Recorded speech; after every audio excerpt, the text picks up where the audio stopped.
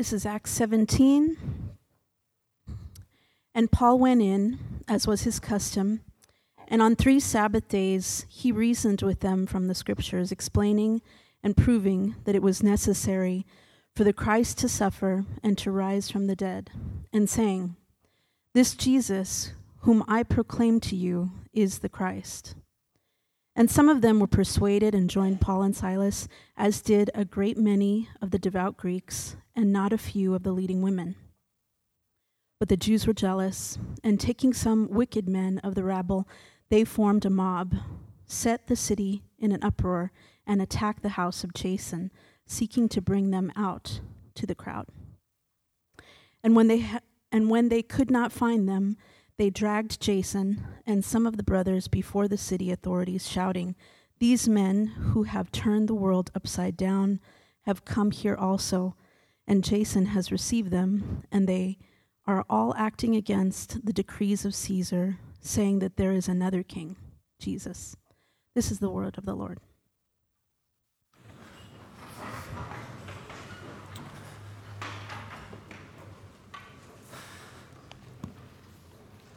Good morning, Redemption Tucson. My name's Stephen. I'm one of the pastors here, and it's always a privilege and an honor to get to preach. Usually I'm leading the music, but this week we got West Mesa leading us, and I just want to say I'm really encouraged and thankful for Josue and his team and just Redemption West Mesa as a whole. It's so helpful for us, church. If you weren't in here for the call to worship, one, I'd encourage you to get here a little earlier so you can hear that. That's a little plug there. But Josue said so well that we need to see, and it's moments like this in our church where we see worshiping God as bigger than our one cultural expression. And that is so good for us. It doesn't mean it's comfortable, right? Like, I don't speak Spanish. So half of this isn't comfortable for me, but it's good for me. And it's good for me because we worship a big and glorious and majestic God. And one day, we're all going to gather around his throne. And people from every tribe, every nation, every tongue, every language are going to worship Jesus. Amen? And so, Josue and the team, thanks for preparing us for that day. Thanks for preparing us for that day. If you got your Bibles, I got way more to say on that subject, but that's a sermon for another day. If you got your Bibles, we're in Acts 17 today, so you can start turning there. If you don't own a Bible, we want to get one into your hands. We believe that the Word of God is the very Word of God, and it is where ultimate truth is found. So if you don't have a Bible, we want to get one in your hand. Could you raise your hand if you need a Bible? And just keep those hands up, and someone will get one to you. If you don't own a Bible, this is a gift for you. If you do own a Bible, just leave it on your seat when you leave the auditorium, please. Let me pray for us. We'll get rolling. Keep those hands up, and we'll get after it here in Acts 17, starting out in verse 1. God, you are majestic and glorious and beautiful. You are magnificent, Lord. And I pray that you would be magnified in this place. I pray that we would see you as you truly are. I pray that this time would elevate our view of you, King Jesus. Lord, I pray that you'd use me in spite of me. I pray that my tone, the words I say, everything that is going to be communicated would be to that end. I pray that I would decrease, you would increase. People would not hear my words, but they'd hear your word. Lord, use me in spite of me. I'm not so intelligent or articulate to be able to communicate this word as it ought to be. I pray that you would speak through me and give me the ability to do this, Lord. We need you, every one of us. Give us a heart that is soft and ears that can hear your word this morning. In your name we pray. Amen. If you're taking notes, I got 4 things to help us track. They're going to be up here on the screen, and most of the scripture is going to be up here on the screen. So here's where we're going. 4 points. 1, the gospel turns the world upside down. 2, the gospel invites examination. Also, the gospel dismantles idols. And lastly, the gospel requires response. So that's where we're going. Let's get to work. Point 1, verse 1, chapter 17. The gospel turns the world upside down.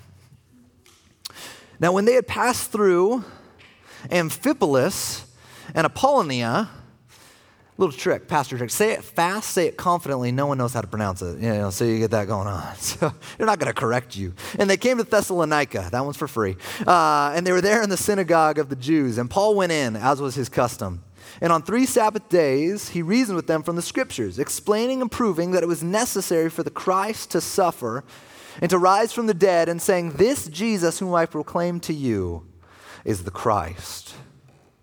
So where we're at in Acts 17 is the reality of Paul is miraculously released from prison. We learned about that last week. Paul's miraculously released from prison, and he travels to Thessalonica. And that city might sound familiar because Paul wrote 2 letters to the church there, and that's called 1st and 2nd Thessalonians, that can be found later on in your Bibles. And so Paul, when he enters the city, he enters into the synagogue, which is the gathered assembly of the Jews. And what does he do? He reasons from the scriptures. See, Paul brings people to where ultimate truth is found, not merely in his words, but in God's word. And this is one maybe apologetic for why we preach through books of the Bible here at Redemption Tucson. Here's the gathered assembly of Christians, and I'm going to do my best to reason from the scriptures with us this morning. And I pray my words are helpful. I pray that that's the case. But God's word is truth. And the truth will set you free. He said God's word is a lamp unto our feet. And it's a light unto our path. God's word is like a 2-edged sword. It's sharp, it's cutting, it exposes us, it reveals us, it changes us, it molds us, and it forms us to be more like Christ. And ultimately, the word centers on, it drives home and it reveals the glorious truth that Paul says in verse 3, that this Jesus whom I proclaim to you is the Christ. And I want to say, maybe if you're new to church or if you were kind of drugged here by a family member or a friend, Christ is not a last name, it's a title. So it's Jesus the Christ, the Messiah, the Savior of the world, that he is Lord. This is what the Bible is communicating, that he is Lord, that he is the one by whom and for whom all things were created. He's the one who died and he's the one who rose again. We just did our confession and assurance of grace, that Jesus is not on that cross, he's not in a tomb, he rose again. We stand in remembrance of that and in that identity. He is the awesome and majestic one, this Jesus. He's Redeemer, he's Reconciler, he's Restorer. And Paul comes and he preaches the scriptures, these scriptures that point to Jesus, the author of life. Amen? I'm going to say amen a few times throughout this sermon. Just it's saying, I agree. Jesus is the author of life. Amen? So my prayer is that this time would elevate our view of Jesus, the author of life. And let me tell you something about Jesus and about the scriptures. They're not comfortable. They expose us. They reveal us. They change us. They mold us. They turn our world upside down, and we don't like that so much. We don't invite that so much. But it's good for us, and we need it. So let's see how they respond in verse 4. And some of them were persuaded and joined Paul and Silas, as did a great many of the devout Greeks, and not a few of the leading women.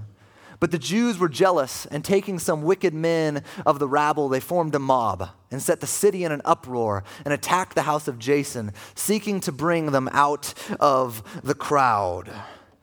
And continuing, and when they could not find them, they dragged Jason and some of the brothers before the city authorities, shouting, "These men who have turned the world upside down have come here also. And Jason has received them.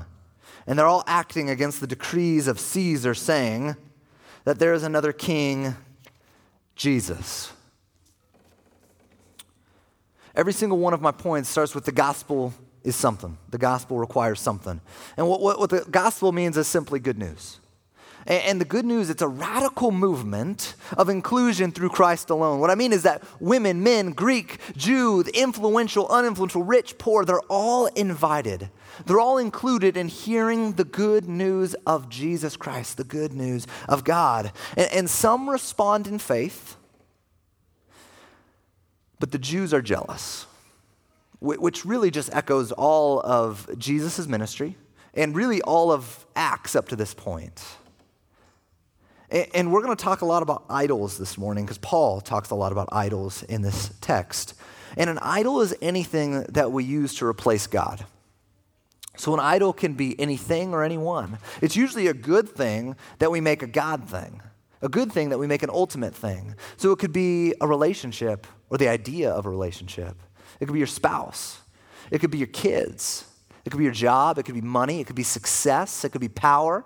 It could be the local sports team, conviction. Maybe not the local one, but a different one. And so conviction there. Also, it could be comfort or approval or control. All good things. But when we derive our meaning and identity and purpose and life, if this was taken away, we wouldn't just be disappointed, we'd be utterly devastated. We're finding ultimately our salvation and our life in something apart from Christ, which is pretty much the definition of idolatry. More on that in a little bit. But what we see here in this text is the gospel is confronting the Jews' idol of power and influence and fame. They had all the influence, they had all the fame, they had all this power, and the Christians come and the crowds follow them, or the crowds would follow Christ, and the Jews are jealous. They want their power, they want their influence more than they want Christ. And what do they say? Verse 6, you can throw it back on the screen if you'd like to. These men who have turned the world upside down have come here also. I think that's an incredibly poetic and beautiful and true phrase, that this gospel turns the world upside down. The gospel of Jesus Christ does indeed turn the world upside down. Jesus is not merely content to be a nice addition to your life. He is life itself. He is life itself. He's the Lord, and he's calling us to live all of life, all for him. We say here at Redemption, all of life is all for Jesus. Whether you're at West Mesa or Tucson, you're going to hear that. All of life is all for Jesus, which means every aspect of your life, your relationships, your budget, your money, your school, your hobbies, your major, your friends, every single aspect of your work belongs to Jesus and is informed by Christ. See, Jesus, he turns our life upside down and he centers it around him. And this is good news because he is where life is found. So it's good news for us, for him to turn our lives upside down. But he's also not just Lord of our life. His jurisdiction is not merely the seat of our hearts. He's Lord of all. And so he turns the whole world upside down, not just our world. He turns the whole world upside down. See, how he does that is through his death and resurrection, because his death and resurrection are the climax of all of history. See, it's there that in this event that he opened the door of salvation, that he defeated the power of sin. It's there that he ushered in the kingdom of God, which is the only kingdom of ultimate love and of justice and of peace and of mercy and of beauty and of salvation. And his people, us church, we get the great responsibility and privilege and calling to be ambassadors of this kingdom. We're called to bring about this reality in our world, give a taste of it, be salt and light towards it in our world. And see, he's turning the world upside down. His kingdom, his gospel is turning the world upside down because as they accurately declare, there is another king, Jesus. There is another king, Jesus. Caesar is not Lord. Jesus is. The kingdom is not Rome's. It's God's. And the Jews use politics to oppose the Christians. They use politics to oppose the way of Christ. They use politics to oppose Christ. Let the application maybe sink in. And here's the thing. Even Jesus said, render to Caesar what is Caesar's, and render to God what is God's. Everything. Right? So here's the thing. These Christians, Paul, and the surrounding audience recognizes this. This was a major conflict, a major tension point with the early church. They will not submit to the political order. They will not bow to a lesser throne. They will not just get in line and bend a knee to Caesar, for there is another king, Jesus, the King of Kings, right? The King of Kings. And oh Christian, our allegiance and our affection is supremely wrapped up in Christ. Not in Caesar, not in Rome, not in the ideologies of the political left or the right, not in the Oval Office, no, not in anything. Our allegiance is to Christ. Before we're Americans, we are Christians, church. And our greatest allegiance is to love God with all of our being and to love our neighbor as ourselves. Amen? Even when these lesser thrones would tell us to abandon it. I don't care what person, people, ideology, etc. There's another King, Jesus, who rose from the dead. He is Lord. Our allegiance is to him, regardless of what others would say. There's a lot more I want to say on that, but we're going to keep going to our text. They can't bear the good news, and so they drive its messenger away, Paul. So back to our points. One, the gospel does turn the world upside down, and number two, the gospel invites examination. So let's pick it up in verse 10. The brothers immediately sent Paul and Silas away by night to Berea, and when they arrived, they went into the Jewish synagogue. Now these Jews were more noble than those in Thessalonica. They received the word with all eagerness, examining the scriptures daily to see if these things were so. Many of them therefore believed, with not a few Greek women of high standing as well as men. The Bereans, they received the word with eagerness. See, Paul, he's preaching the scriptures, but these guys, they're examining. They're studying, they're seeking, they're submitting to the authority of Scripture. They're seeking to see if what Paul is saying is so. And we can't miss what happens in verse 12. Many of them believe. And maybe why is that? Because the Bible's all about Jesus. The Bible's all about the King, the Messiah, the Christ, the Savior. It's all about Christ. It's all about Jesus. When you open your Bible, you see Jesus. When they examined further, they saw Jesus. Would we open our Bibles and see Jesus as well? And something as I was preparing this, I just felt like I had to say, especially as we live in a college town and just in our current philosophical landscape, and that's, it can't be missed. These people, they examine the gospel, they examine the scriptures deeper, and it proves to be true. And we need to understand the gospel, the good news. It can handle examination. It can handle science. It can handle logic. It can handle scrutiny. See, the gospel is not opposed to critical thinking.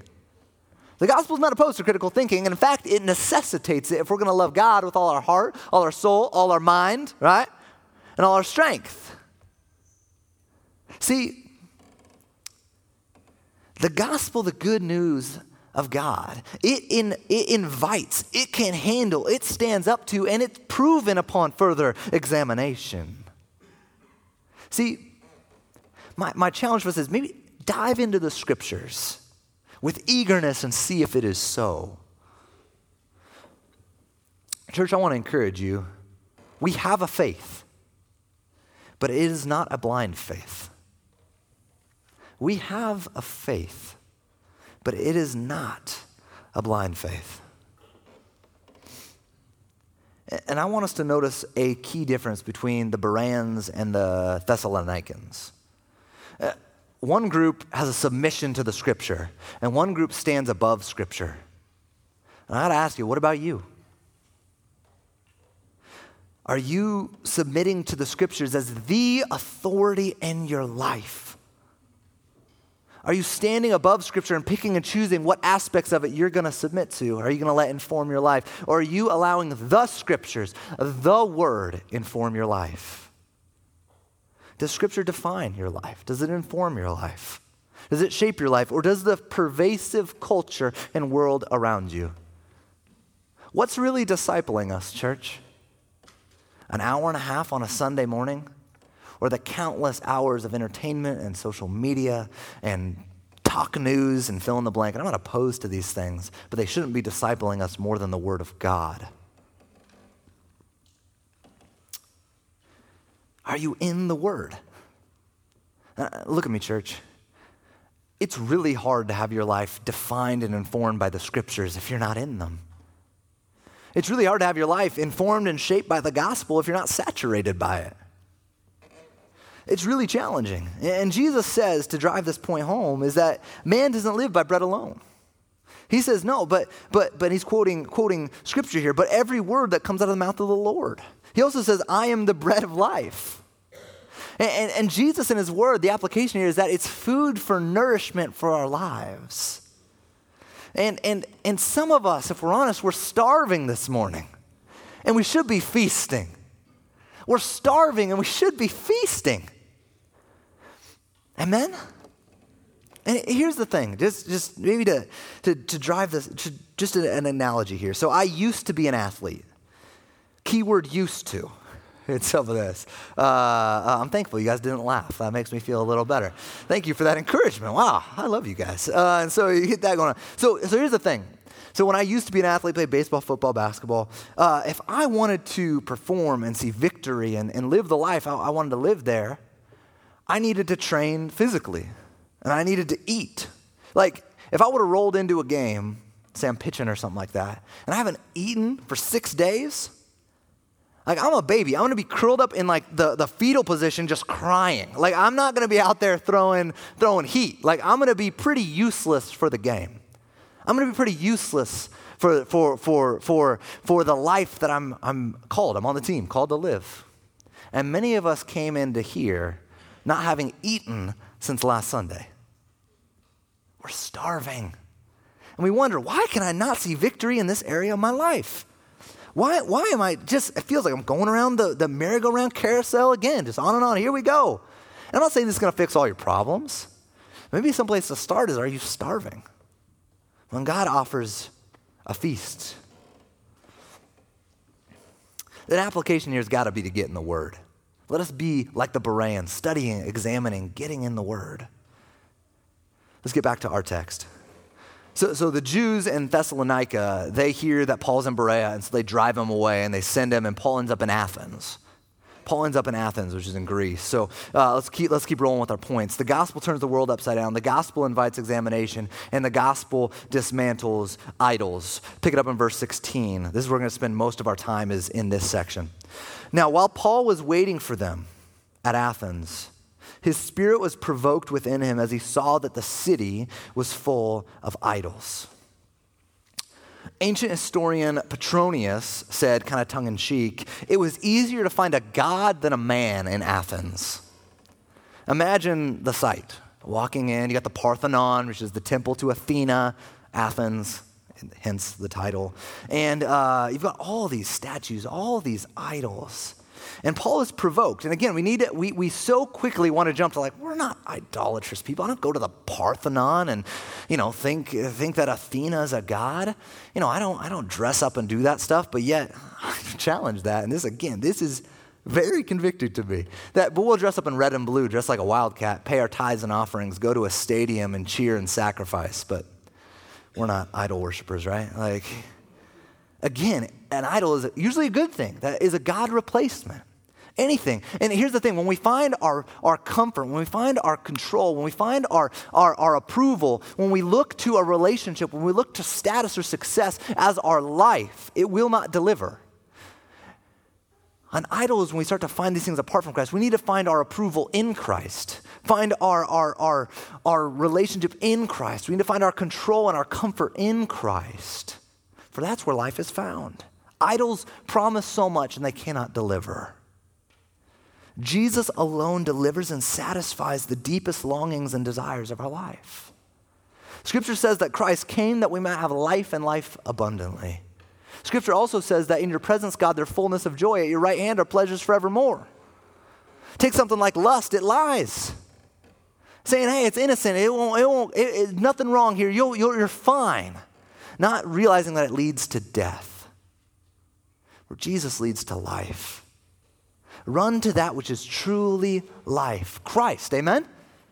And here's the thing, church. Look at me. A spouse, kids, your job, money, success, approval. These are all good things. that make terrible gods. They make terrible gods. Good things that make terrible gods. Pick it up in verse 18. And some of the Epicurean and Stoic philosophers also conversed with him. And some said, what does this babbler wish to say? Which I want to say that term in the Greek is just as condescending as it is in English. The babbler wish to say. He's before, again, these influential Greeks here. And others said he seems to be a preacher of foreign divinities because he was preaching Jesus and the resurrection. I want to pause here and recognize who these people are. These Epicurean and Stoic philosophers. And so I don't assume that many of us are well-versed in ancient Greek philosophy. Again, these are really affluent, likely wealthy, upper-class folks. Very educated. And you got these two philosophies that are kind of opposed to each other. One is the Epicurean philosophy, which is to give in to pleasure. This is where they think life is found, in giving in to pleasure. Giving in to passions. You pursue them, you embrace them, pursue comfort and hedonism and pleasure. You party.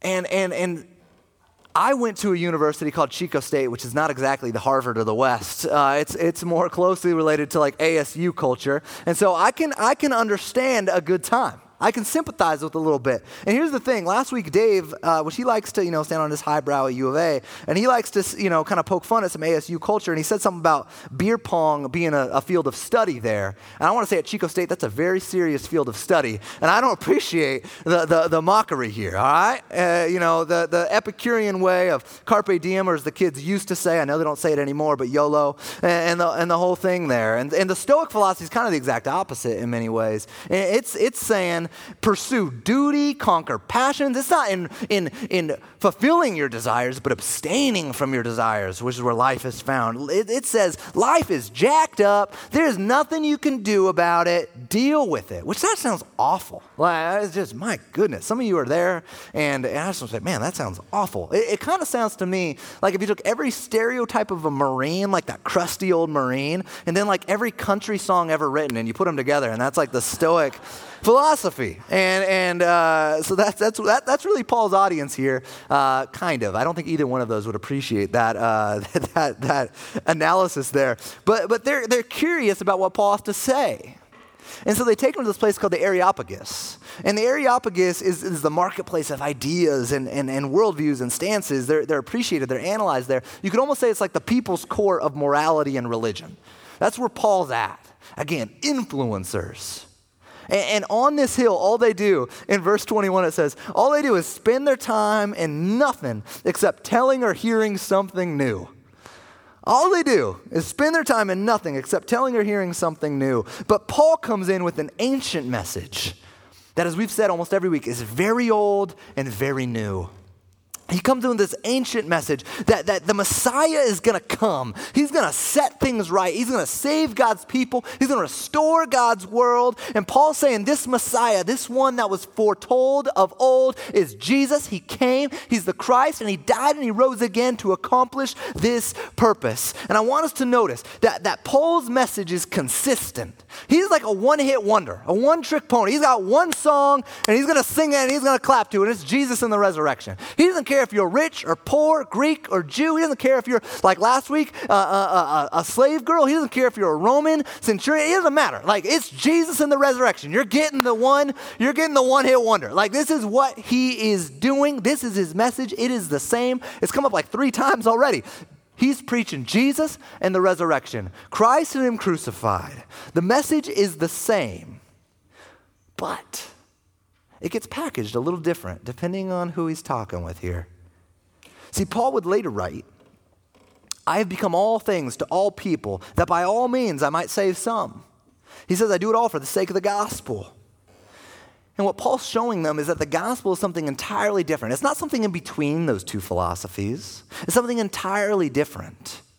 This is unlike anything they've ever heard. This is unlike anything the Jews had ever heard of. The Messiah is going to suffer and die?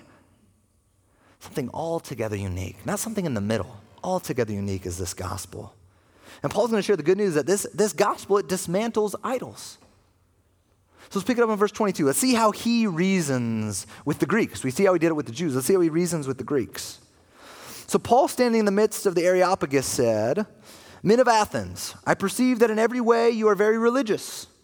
For as I passed along and observed the objects of your worship, I found also an altar with this inscription, to the unknown God. What therefore you worship is unknown, this I proclaim to you. I got to pause there. What I need us to recognize here is that Paul builds bridges. See, his approach, it's really thoughtful. It's really thoughtful. It's, as one pastor said, it's timeless truths and timely methods. He seeks to find common ground, right? Like, he doesn't start with, Paul doesn't roll into the Areopagus and go, you idiots! Like, the idols everywhere. Like, you think the gods are on Mount Olympus? Go climb it. Like, he doesn't start with this, right? Like, fools. Like, he doesn't roll in and just put people on blast. He doesn't start with that. He finds common ground. He doesn't go, to the unknown God, as if some foreign divinity is going to come down and be like, where's my statue? And they're like, quick, like, write it down. Like, what's your name? Like, how do you spell that? Like, as if he's like, oh, good, there I am. Like, he doesn't start with just saying, you're so stupid. Like, and what I want to say, that's really bad evangelism.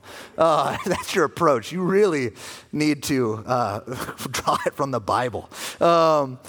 He contextualizes the gospel message so that his audience, they can understand it and respond to it.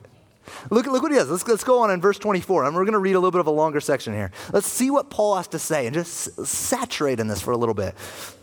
Verse 24, the God who made the world and everything in it, being Lord of heaven and earth, does not live in temples made by man, nor is he served by human hands as though he needed anything, since he himself gives to all mankind life and breath and everything. And he made from one man every nation of mankind to live on all the face of the earth, having determined allotted periods and the boundaries of their dwelling place, that they should seek God and perhaps feel their way toward him and find him. Yet he's actually not far from each one of us. Verse 29. Being then God's offspring, we ought not to think that the divine being is like gold or silver or stone, an image formed by the art and the imagination of man. There is so much there. But this could have been a sermon in and of itself. But Paul explains that what they worship is unknown. What does he start with? This unknown God. What you worship is unknown. This I proclaim to you, that God can be known. That God can be known. He's totally reshaping the paradigm of the character of God to these people. He's saying God's not some distant foreign idea. He is near. He is relational. God can be known. He's also not like an image of stone or gold or silver. God is much more glorious than that. God is not made in man's image or imagination, same root, but man is formed and made in God's image. Man is formed in God's image. He's far more glorious than we could ever imagine, Paul is saying. See, he's also saying that God, he acts and he moves and he's lovingly engaged in the lives of his people. He even goes on to say that he appoints the time and the dwelling place of his people. And I want to say there's an application for every single person in this room right now. You didn't choose the time you were born. You didn't choose the location you were born in. One, that should make us really humble. And two, God has appointed you to where you're at.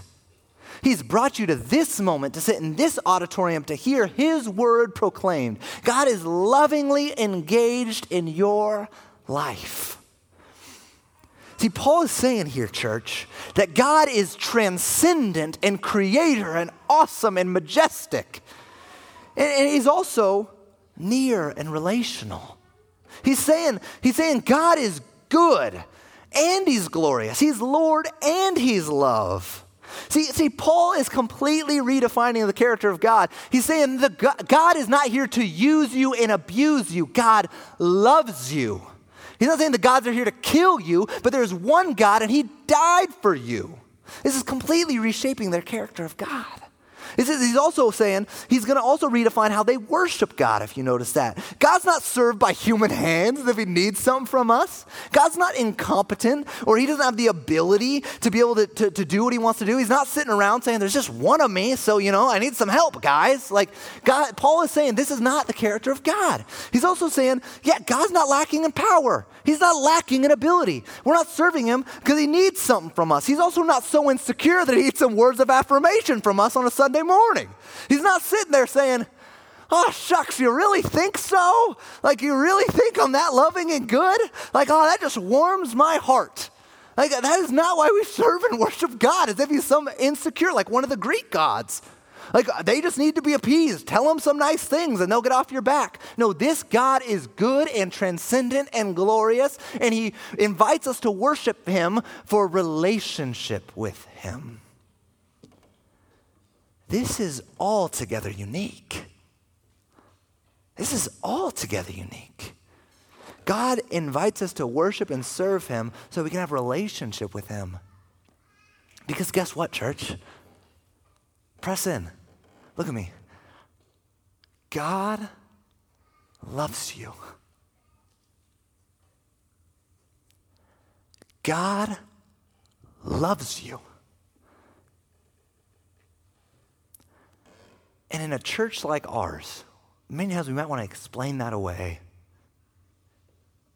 add a bunch of footnotes to it. We need to sit in a really simple and beautiful truth. That's that God loves you. And some of you might be sitting here going, how do you know that? I would echo what the scripture says, that God demonstrates his love for us in this. While we were yet sinners, Christ died for us. I would say this, how do you know God loves you? Look no further than the cross.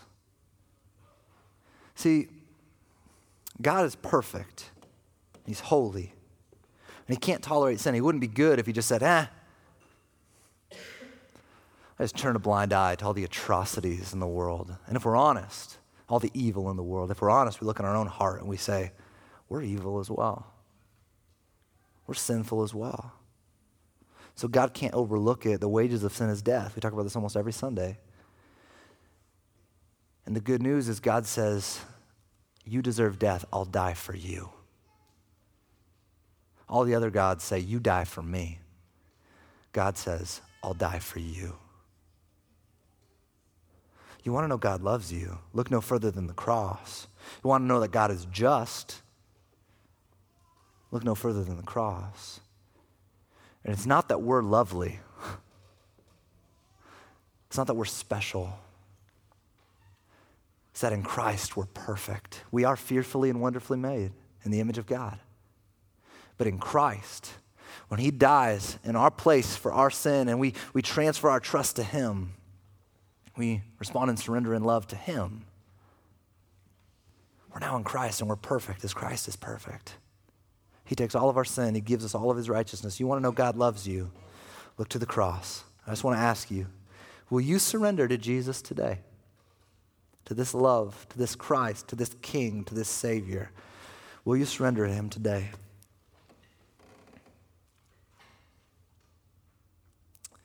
Let's pick it up in verse 30. The times of ignorance God overlooked. Paul is going to be kind of bringing to a conclusion here of his speech on the Areopagus here. Actually, I'm going to back up here. There's something else I want to say before we get to that. And that's that Paul gives a great example. I know I touched on this, but I want to hit on this actually. Paul gives a great example on how to engage people with the gospel. I think we need to hear this. That Paul never compromises the truth. But he always contextualizes the truth to a particular people so they can hear it. Even in verse 28, you might notice I skipped that. You can see it in your scriptures, that he even quotes their poets. He even quotes their poets. And what he's saying here is, and maybe why he does this is because there's bits and pieces of truth everywhere. Because all people, again, are made in the image of God. But saving truth, ultimate truth, is absolutely only found in the scripture. in Christ alone. And here's the thing about the gospel. It's offensive in a pluralistic culture. Because it says there's only one truth. It says there's only one way. Jesus goes on, I think I've got this up here, John 14:6. Jesus says, I am the way. He says, I'm the truth and the life. No one comes to the Father except through me. No one comes to the Father except through me. So again, the question is, will you surrender to Jesus? Because he's the way. He's the truth. He's the life. Amen? All right, let's get to verse 30 now. And the times of ignorance God overlooked, but now he commands all people everywhere to repent. Verse 31, because he has fixed a day on which he will judge the world in righteousness by a man whom he has appointed. And of this he has given assurance to all by raising him from the dead. Church, we got to hear for a second here that Jesus is not a philosophy. He is not a set of doctrines. He's not a dogma. He is a person who rose from the dead. He is a person who rose from the dead. The dividing line, the watershed moment, the climax, the turning point of all of history is the resurrection of Jesus Christ. And this event, it's the center of God's plan, and it's central evidence for us, for you and me, to turn to Jesus in faith. The resurrection of Jesus Christ is the hinge point of everything because it tells us also that Jesus is Savior and he's Lord. That he's Savior and Lord. And he's Lord and he's going to judge the world. What that means is he's going to hold everybody accountable. Hold everyone accountable. And because of that, he is calling all people everywhere to repent. He's calling all people everywhere to repent. And repent just means that we would turn from sin to Jesus. That we turn our affections and our allegiance from sin and self to Jesus. That we would abandon sin and cling to Jesus. That we would forsake sin and love Jesus. A transfer of faith from our own righteousness and ability, our own record, to Christ's ability, record, and perfection. Jesus is calling us to repent, to turn from sin and self to Jesus. He's calling us to respond in repentance. So in closing here, guys, the gospel, it requires response. It requires response. Let's see how they respond in verse 32. Now, when they heard of the resurrection of the dead, some mocked. But others said, we will hear you again about this. So Paul went out from their midst, but some men joined him and believed. I just want to encourage us here to close, guys, in the reality that the gospel is good news. For it proclaims that there's a God who can be known. That there's a God who can be known. And he reveals himself in Scripture. He reveals himself in the person and work of Jesus Christ. That he is the Creator who is just and holy and mighty. And he is awesome and he is love. That he loves us so much that even though we've declared ourselves enemies of God, through our sin, that he took that punishment and pain and death upon himself through Jesus. But the good news is the grave could not hold him. He rose again, defeating sin and defeating death. And he will return once again in judgment, and he will return to restore the world.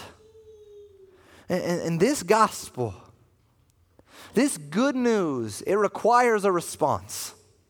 Apathy is not an option. You're either going to believe this, and many of us in this room do. We actively believe this. Some of us, I pray, would choose to believe this for the first time today. We're either going to respond and believe this, we're going to respond in faith, or we're going to reject this. Or some of us might be in the place of we're wanting to respond by simply hearing more. But I pray that every one of us, every one of you, would respond in faith, in surrender, and in love to Jesus. Church, let us respond now to our great and glorious Savior. Let's pray. God, you are good. You are mighty. You are awesome. You are glorious. You are the Savior of the world. You invite us to relationship with you. Thank you that you change us. You mold us. Thank you that you call us from death to life. Thank you that you call us from idols to the living God, to yourself. God, thank you for all that you have done.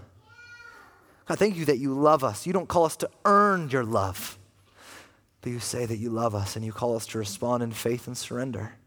And I pray that we would do that this morning. I pray that we would respond to you. I pray that we'd see you for who you truly are, glorious and majestic and awesome and loving and kind and just. I pray that we would respond to you now. You are worthy. You are the only one who can satisfy and deliver. You're the only one who is glorious. God, we respond to you now. In your name we pray. Amen.